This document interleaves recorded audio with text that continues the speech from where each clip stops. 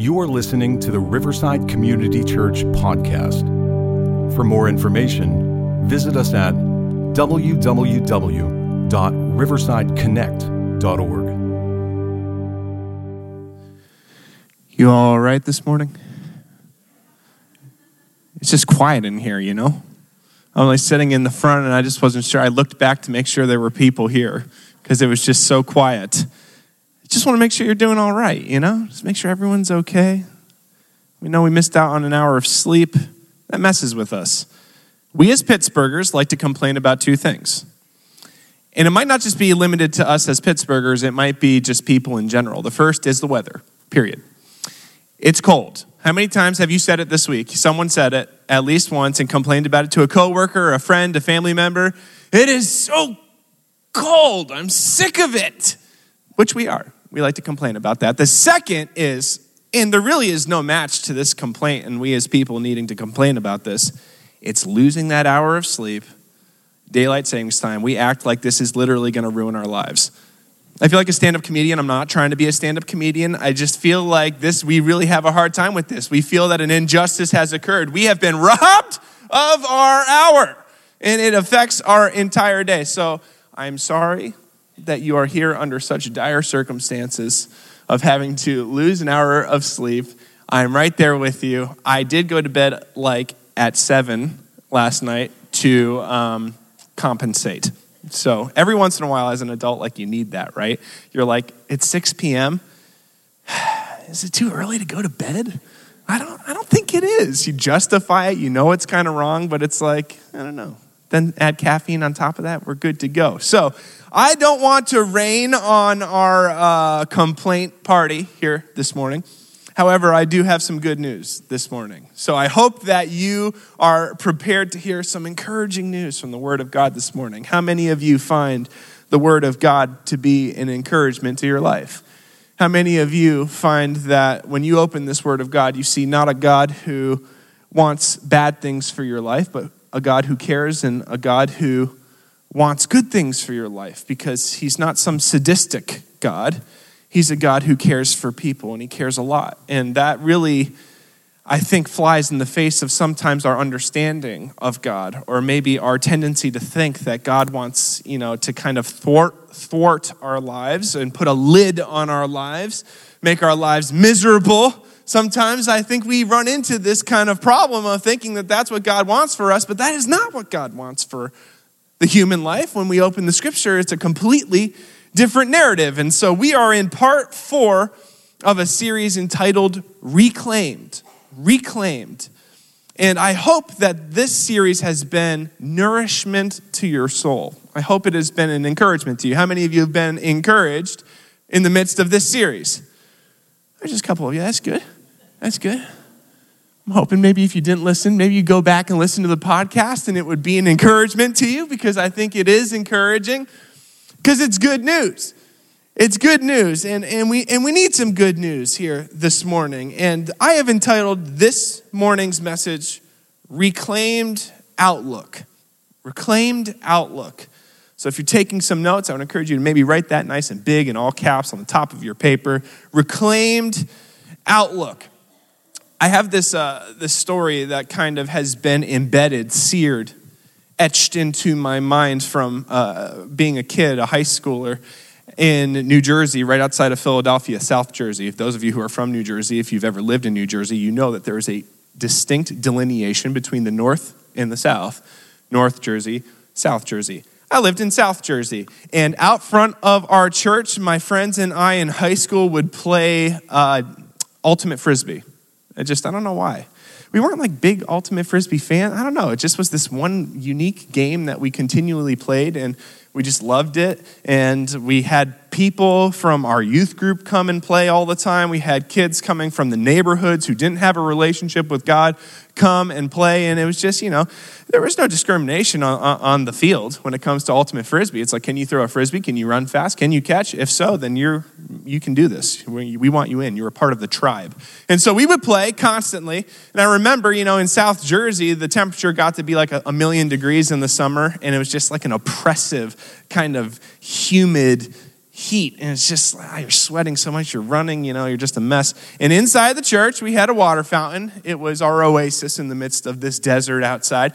And I remember we were playing, and then we were like, let's take a break, let's go and let's drink some water inside. And so there were a bunch of these awkward kids who, from the neighborhood in high school, they didn't want to, insert themselves into the whole church thing. And so I said to them, to this one kid in particular, hey, you thirsty? Why don't you come in and grab a drink from the water fountain? And his response to me is something that has stuck with me for a long time, and even here to this moment. He said, no, I can't go in there. I curse too much. And I just remember at the time that really hit me, and it still sticks with me that this kind of narrative of God can kind of creep into our lives where I'm not good enough. I don't belong with that, with this whole God and church thing. I'm too much of a mess. I'm too messed up. I curse too much. God would want nothing to do with me. I have got a foul mouth. It's like, man, somewhere along the line, you have received a very false message, that the truth has gotten distorted. And really, this whole series of Reclaimed was intended to, and is intended to, kind of open up the doors to this God of love and what he wants for the human life. The idea of reclaimed means to rescue from an undesirable state. And so really, this whole series and the whole of the scripture is really a beautiful picture of God wanting to save, rescue, redeem, reclaim a broken humanity and a broken people. People who maybe would even come to this realization like this high schooler who said, I am just cursing too much. I can't go in there. It took, quite a bit of self-awareness to come to this kind of place of like, man, I'm not perfect. I'm not messed up. I'm a bad person. That's the underlying implication there. But it's those kinds of people that God came for. The doctor comes for the sick and not for the healthy. And so this picture speaks of, in this series, and this concept in the scriptures speaks of this God who left the heavenly places because he saw humanity in their plight, stuck in their own brokenness, the frustration that can come from sin, of being messed up, of not living up to your own expectations or the expectations of others, falling into sin time and time again, what the Bible calls sin other than godliness, and it is frustrating. And God saw humanity in their plight, and he left the heavenly places out of love because he didn't want to keep them in that place. And he decided that he was going to rescue, provide a way out for that life that feels trapped. Do you feel trapped this morning?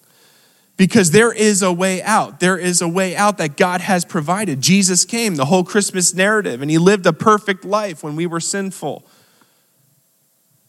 Jesus was fully God and fully man. He lived a perfect life, and out of love, with your name on his mind and on his heart, he lived that life in perfection.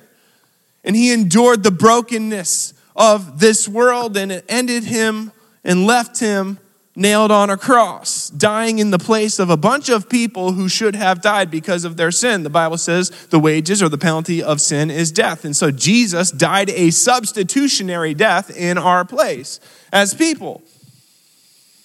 And then, of course, the miraculous thing isn't that a person died on a cross necessarily, but it's the fact that death could not hold Jesus down. Jesus, he rose from the grave as he was witnessed by eyewitness accounts and people, as recorded in the scriptures. And he rose from the grave and he ascended into the heavenly places, setting himself supreme above all suffering, above all sin, above the devil, evil, and the misdeeds of this world.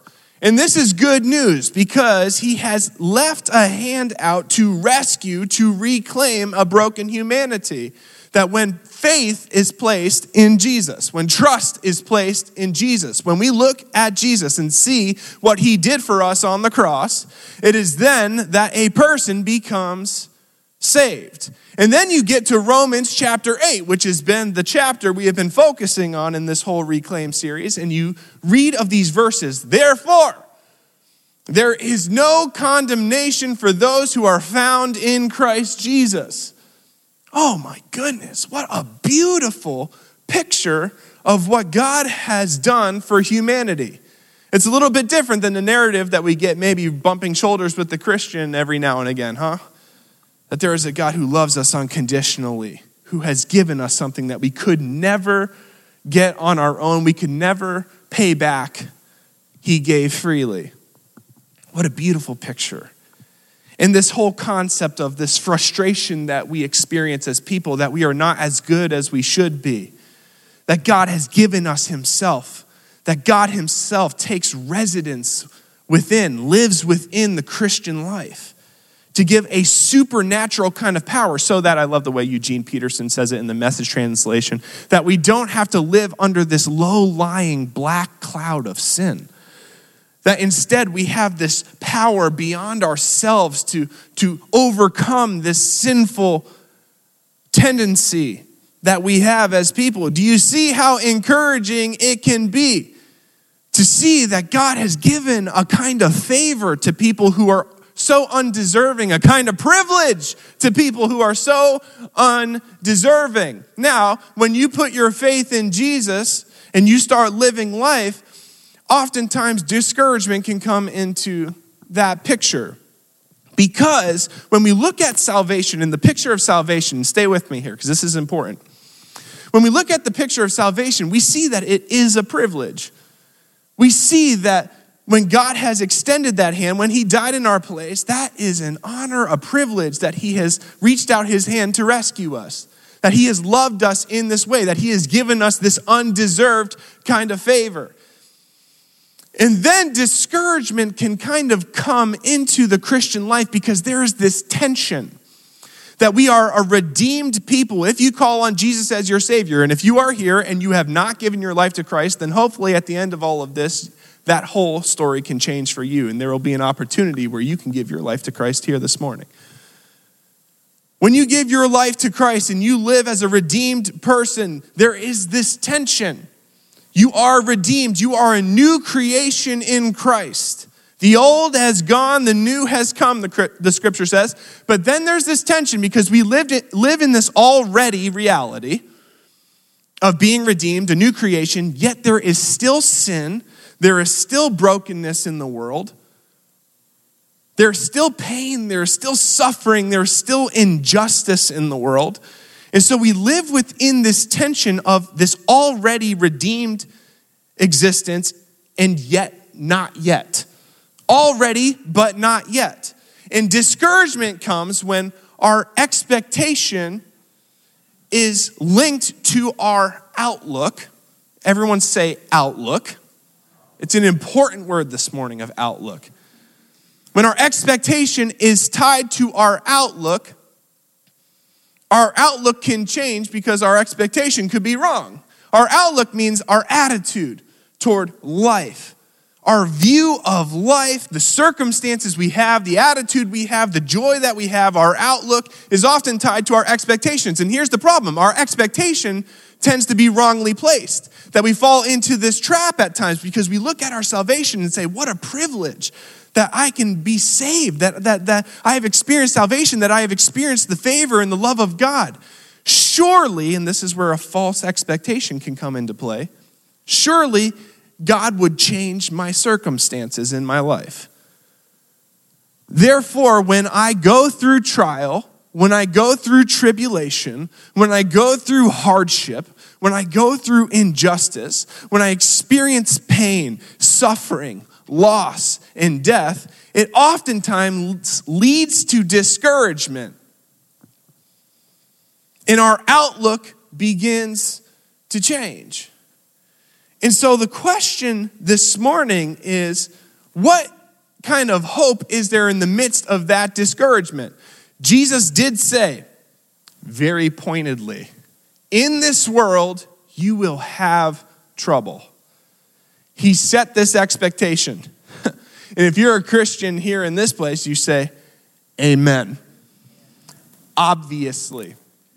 And it is obvious, but I think we still do run into this discouragement. And you are not atypical. You are not weird.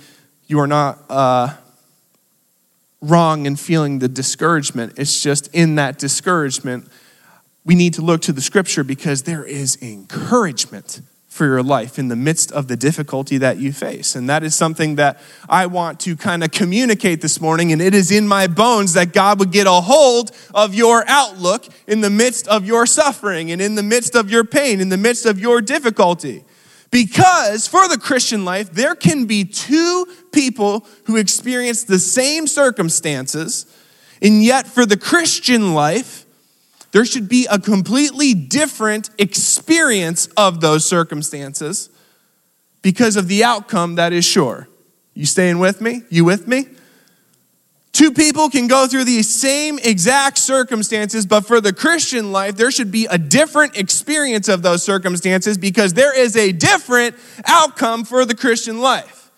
And that's the good news that I want to share this morning from the scripture. When times in life get difficult, here's the question. What encouragement is there for the Christian's outlook? If you find yourself in the midst of pain and suffering, a difficulty, a trial, a tribulation at this moment, if you're in a season of discouragement this morning, what hope is there? What encouragement is there for your outlook, your attitude, the way that you can view what is to come, your life, your circumstances? There is great encouragement for you this morning. I would encourage you to turn to Romans chapter 8 this morning. This is only a 2-point message. It'll take me 15 days if I let it. Last time I preached, which was 3 weeks ago in part 1 of this series, I had one verse that I really honed in on, and I barely made the time, and I've got 3 verses this morning. So good luck. What encouragement is there for the Christian's outlook? Do you know that you as a Christian, and again, don't feel alienated here in this place if you don't call on Jesus as your Savior. I want you to get a full picture of what is available to the Christian life, what encouragement exists for the Christian life. That maybe you would give God a chance in your life because you were designed to live in relationship with Him, and there will be an opportunity for you at the end of this time together to give your life to Christ. But for the Christian life, what encouragement is there for your outlook? Did you know that you have an advocate, that there is the advocate? Some of you might know this term. I don't know that it's my favorite term, but have you ever heard, not term, but statement, phrase? Have you ever heard this phrase that there are no atheists in foxholes? It speaks of this kind of concept that when life does throw its blows at you, when life punches hard, whether you are a firm follower of Jesus, aka a Christian, whether you're new to the whole Christian thing right out of the starting gate, or whether you have no relationship with God, when life throws its blows at you and punches, when you find yourself in a real difficult situation, it's not uncommon to find yourself in prayer. Meaning you seek God in those moments. It's almost like as people, it's like, I don't know where to turn. I don't know what to do. And have you, Christian, ever been in that circumstance where life has gotten real difficult? And maybe you have been in this place. And you know that there is a God, but you are literally so overcome with grief. You are so overcome with your circumstances and this life. Your experience that before the throne of God, you just come to this place where you say, God, I don't even know what to say to you right now. I don't even know what I should ask for right now. If you were to say to me, God, you can have whatever you ask for right now. I don't even know what it is that I need right now. My world is in chaos. My life has been flipped upside down. I cannot find up from down, right from left right now. This is overwhelming and overbearing. I cannot fathom the way that I should take. I don't know your will in this situation, God. I don't even know what to say to you. Have you ever found yourself in that situation? Sometimes within the grief and within the difficulty of life, we find ourselves as people thinking we know what we should ask God when we really don't. That might be kind of common. We know exactly what we need. But in reality, it's not within the will of God. That was the case with Paul in 2 Corinthians chapter 12, at the whole, thorn in the flesh. I don't know why I did this. I always picture this thorn. First of all, as a physical thorn, which it's really not. It's a metaphor. So I don't know why I just did that. I always picture it in his leg. Also don't know why. We don't actually know what the thorn is. But what we do know is that there was something that was troubling Paul. There was a trial that Paul was going through. And before God, Paul asked not once, not twice, but 3 times to God that he would remove this trial. Which I think that we oftentimes as people, we pray that. We pray, God, just remove me from this. I want this out of my life. And then as we endure that and we're praying that God remove it and we're still having to endure it, our expectation is not met. We expect that God would remove it because we come to God in faith. If you just have faith. But then I have faith and I ask God to remove it, but he doesn't remove it. In Paul's situation, we're just asking for the wrong thing, I think. In Paul's situation, he asked 3 times and God said to Paul, no. My power is made perfect in weakness. This needs to exist in your life and you need to trust me here that this is my will, that this exists in your life because you will become better as a result of this thing. You just have to trust me. So on one side of the equation, oftentimes in the midst of this difficulty, we ask God for the wrong things. But then there are these moments, like I already mentioned, where we come before God and it's honestly, God, I don't even know what to say. We kind of come to an end of ourselves. And in these situations, they're kind of unique. They're unique situations where life gets so difficult. Because I don't think it's impossible to know the will of God in circumstances in your life. But every now and again, life just hits such a blow where it's like, man, I really don't know. God, I just don't even know the way to go. I don't know what your will is in this situation. I don't even know what to ask for right now. I am completely dumbfounded before you. I just don't know. In such a situation, there is good encouragement, because it is in that situation that I think discouragement can come in, right? You have a presence before God. You have an audience before the heavens. I don't even know what to say. I don't even know what to say. I am completely overcome. I don't know what to say. What encouragement is there for the Christian's outlook in such a situation? There is encouragement that there is an advocate for your life. In your weakness, there is one who is strong in your life. And it ought to be encouragement for you this morning. Romans chapter 8, verses 26 through 27 says this: the Spirit helps. Everyone say, helps. Just want to make sure you're awake. That's the only reason I ask you to kind of say that with me, because I just want to make sure you're awake. I do know an extra hour was removed. The Spirit helps us in our weakness. That weakness, literally, that lack of ability to understand the will of God, to know how to even petition or ask God what is needed, the will of God. The Spirit in such situation helps us in our weakness.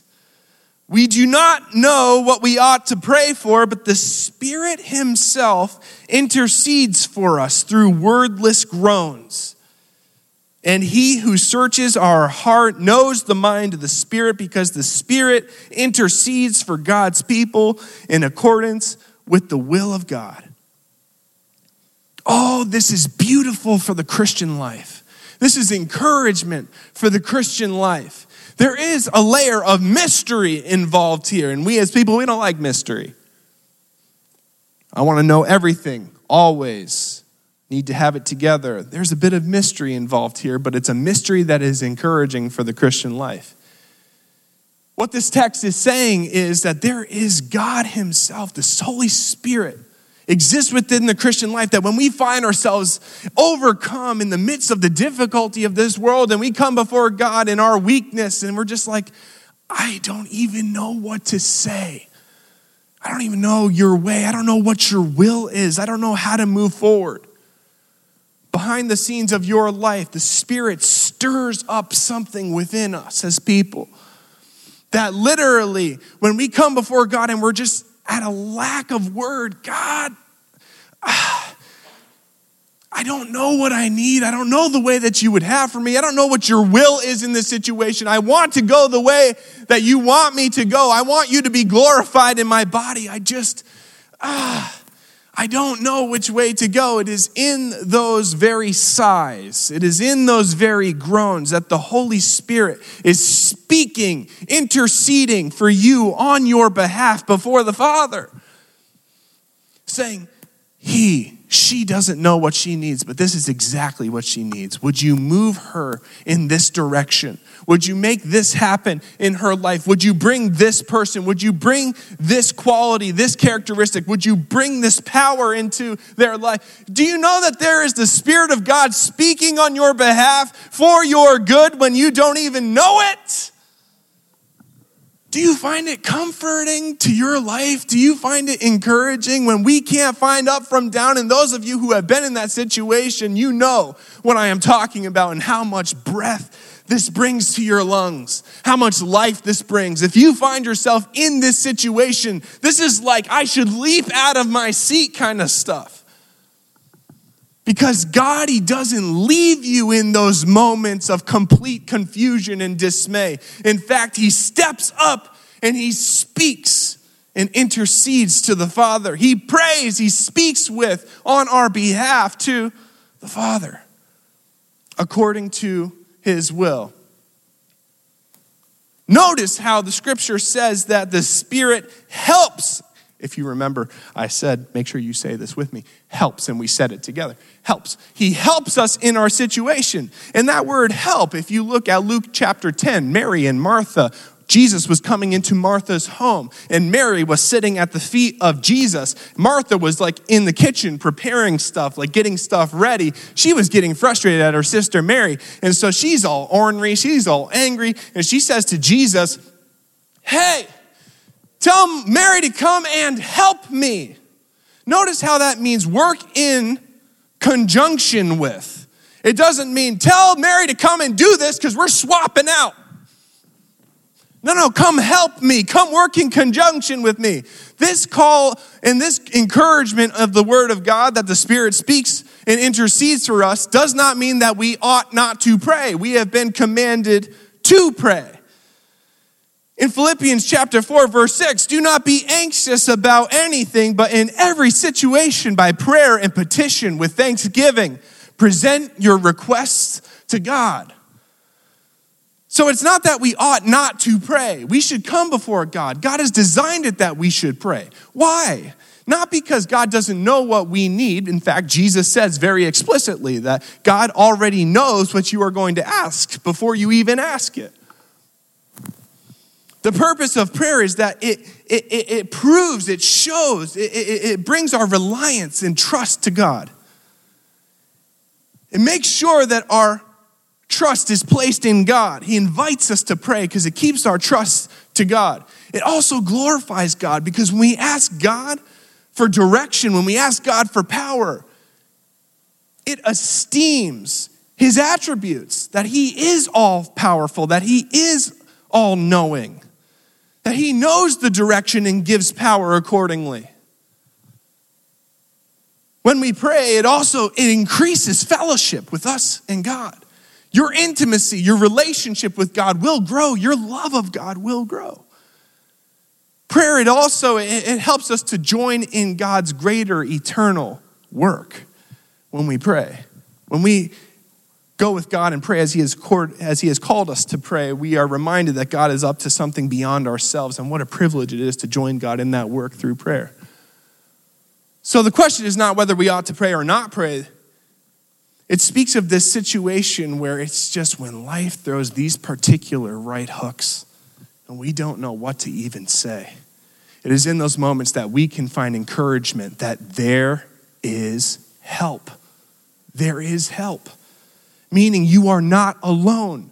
The Spirit comes and He helps you in those moments. There is an advocate. You have help. You want to talk encouragement for your outlook in the midst of that circumstance. I have help. We feel so helpless. Yet there is help.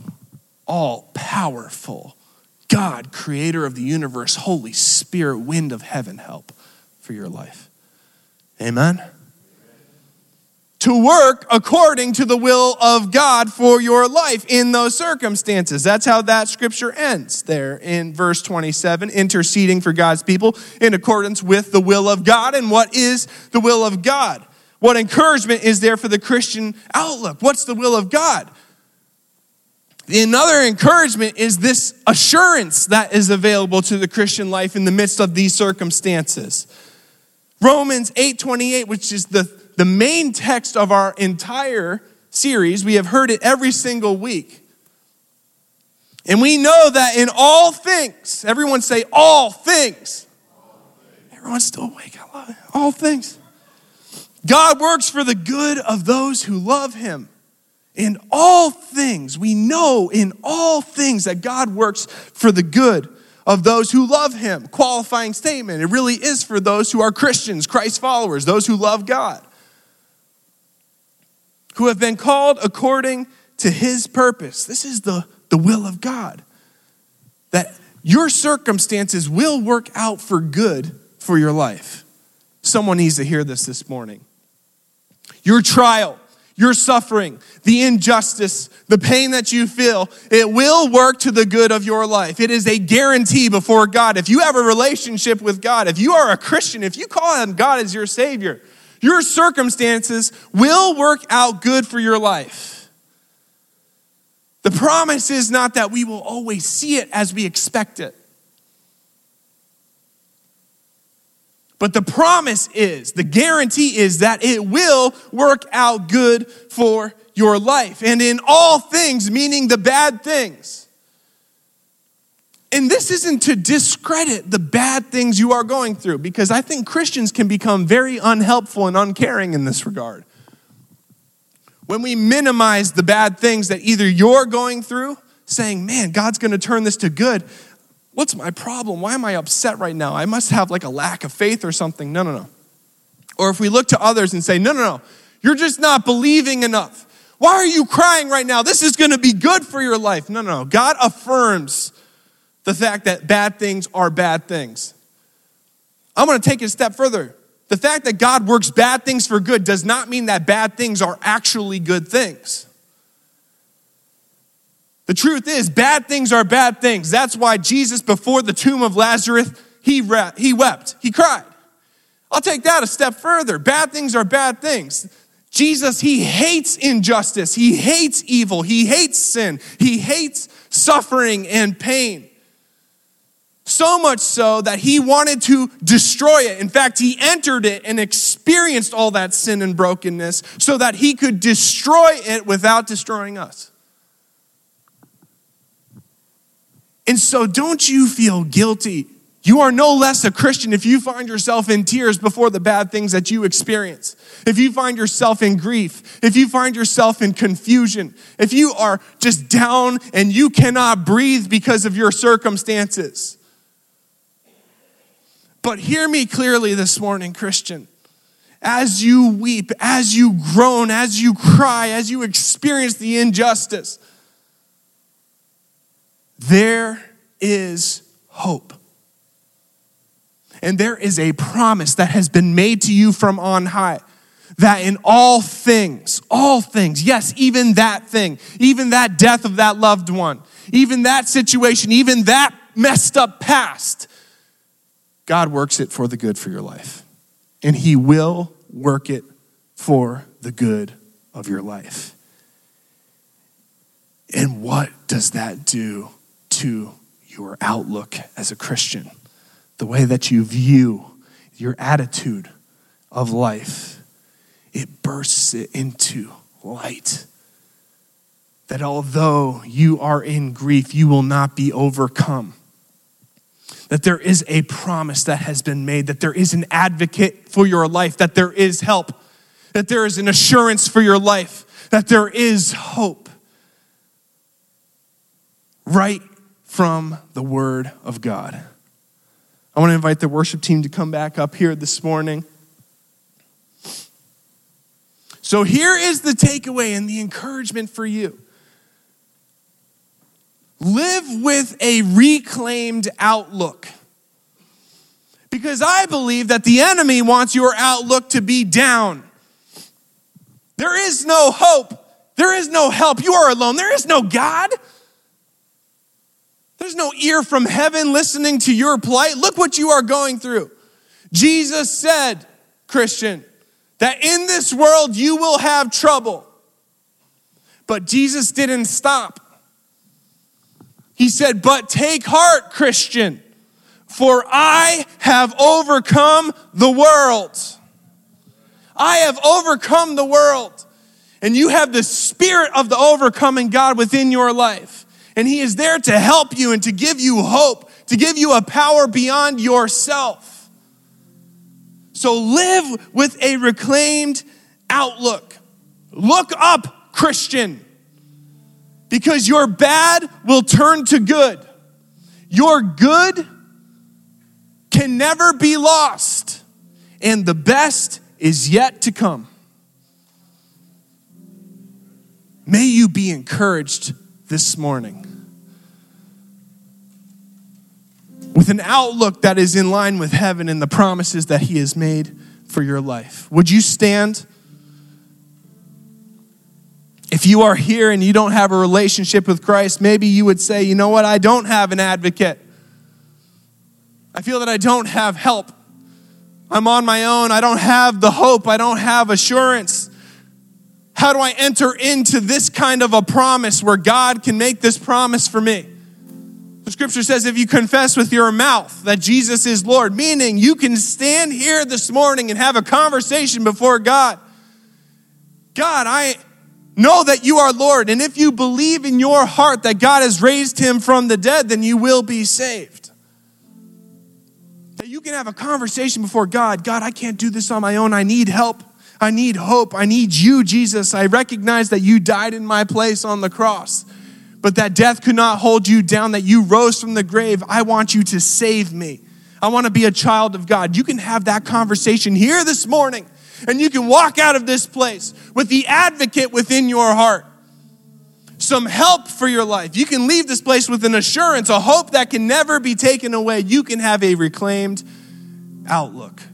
Let us live with it. Amen? Amen. Let's pray.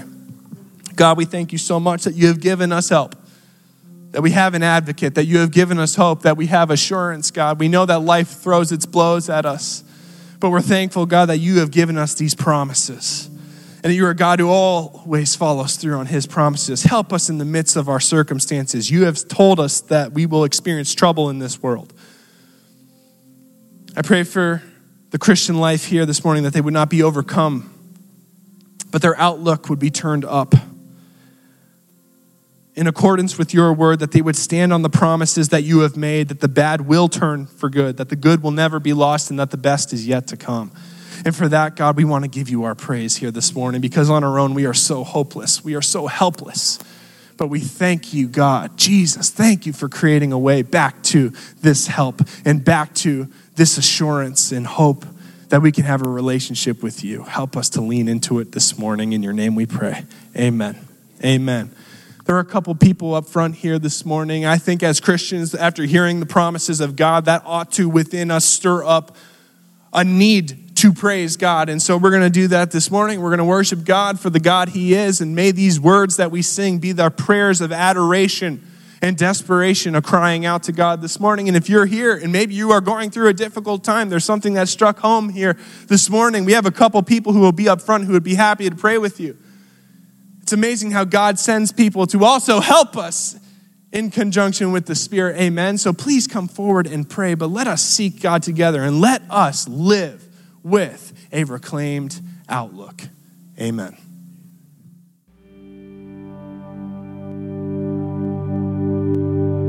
Thank you for listening to the Riverside Community Church podcast. For more information, visit us at www.riversideconnect.org.